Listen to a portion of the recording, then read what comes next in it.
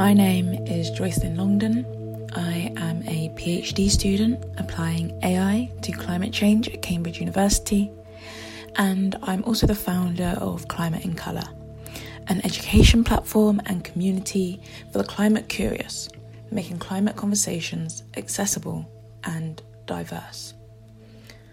My work in academia looks to challenge oppressive structures at the intersection of technology, forest ecology, and sociology, from a technical and solutions-driven perspective, creating and implementing new frameworks within which we can address the climate crisis in an equitable and effective way.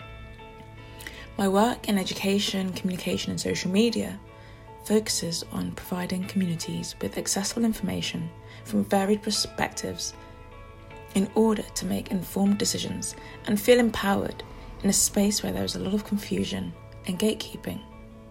COP26 is incredibly important to my work because there is so much friction between the findings of science and on-the-ground action from the climate movement in the face of slow, inadequate and neglectful decision-making from global leaders and corporations.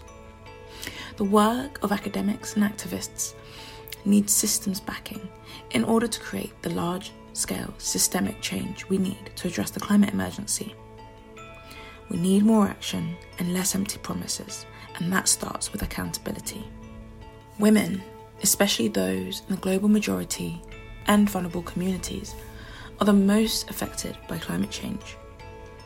They are also overwhelmingly the protectors of biodiversity, the hands that produce our clothes and pick our food.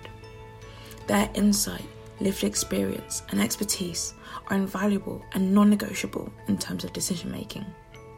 Without their voices, COP26 will fail to do its job and miss out on the prospect of making real, 360, equitable change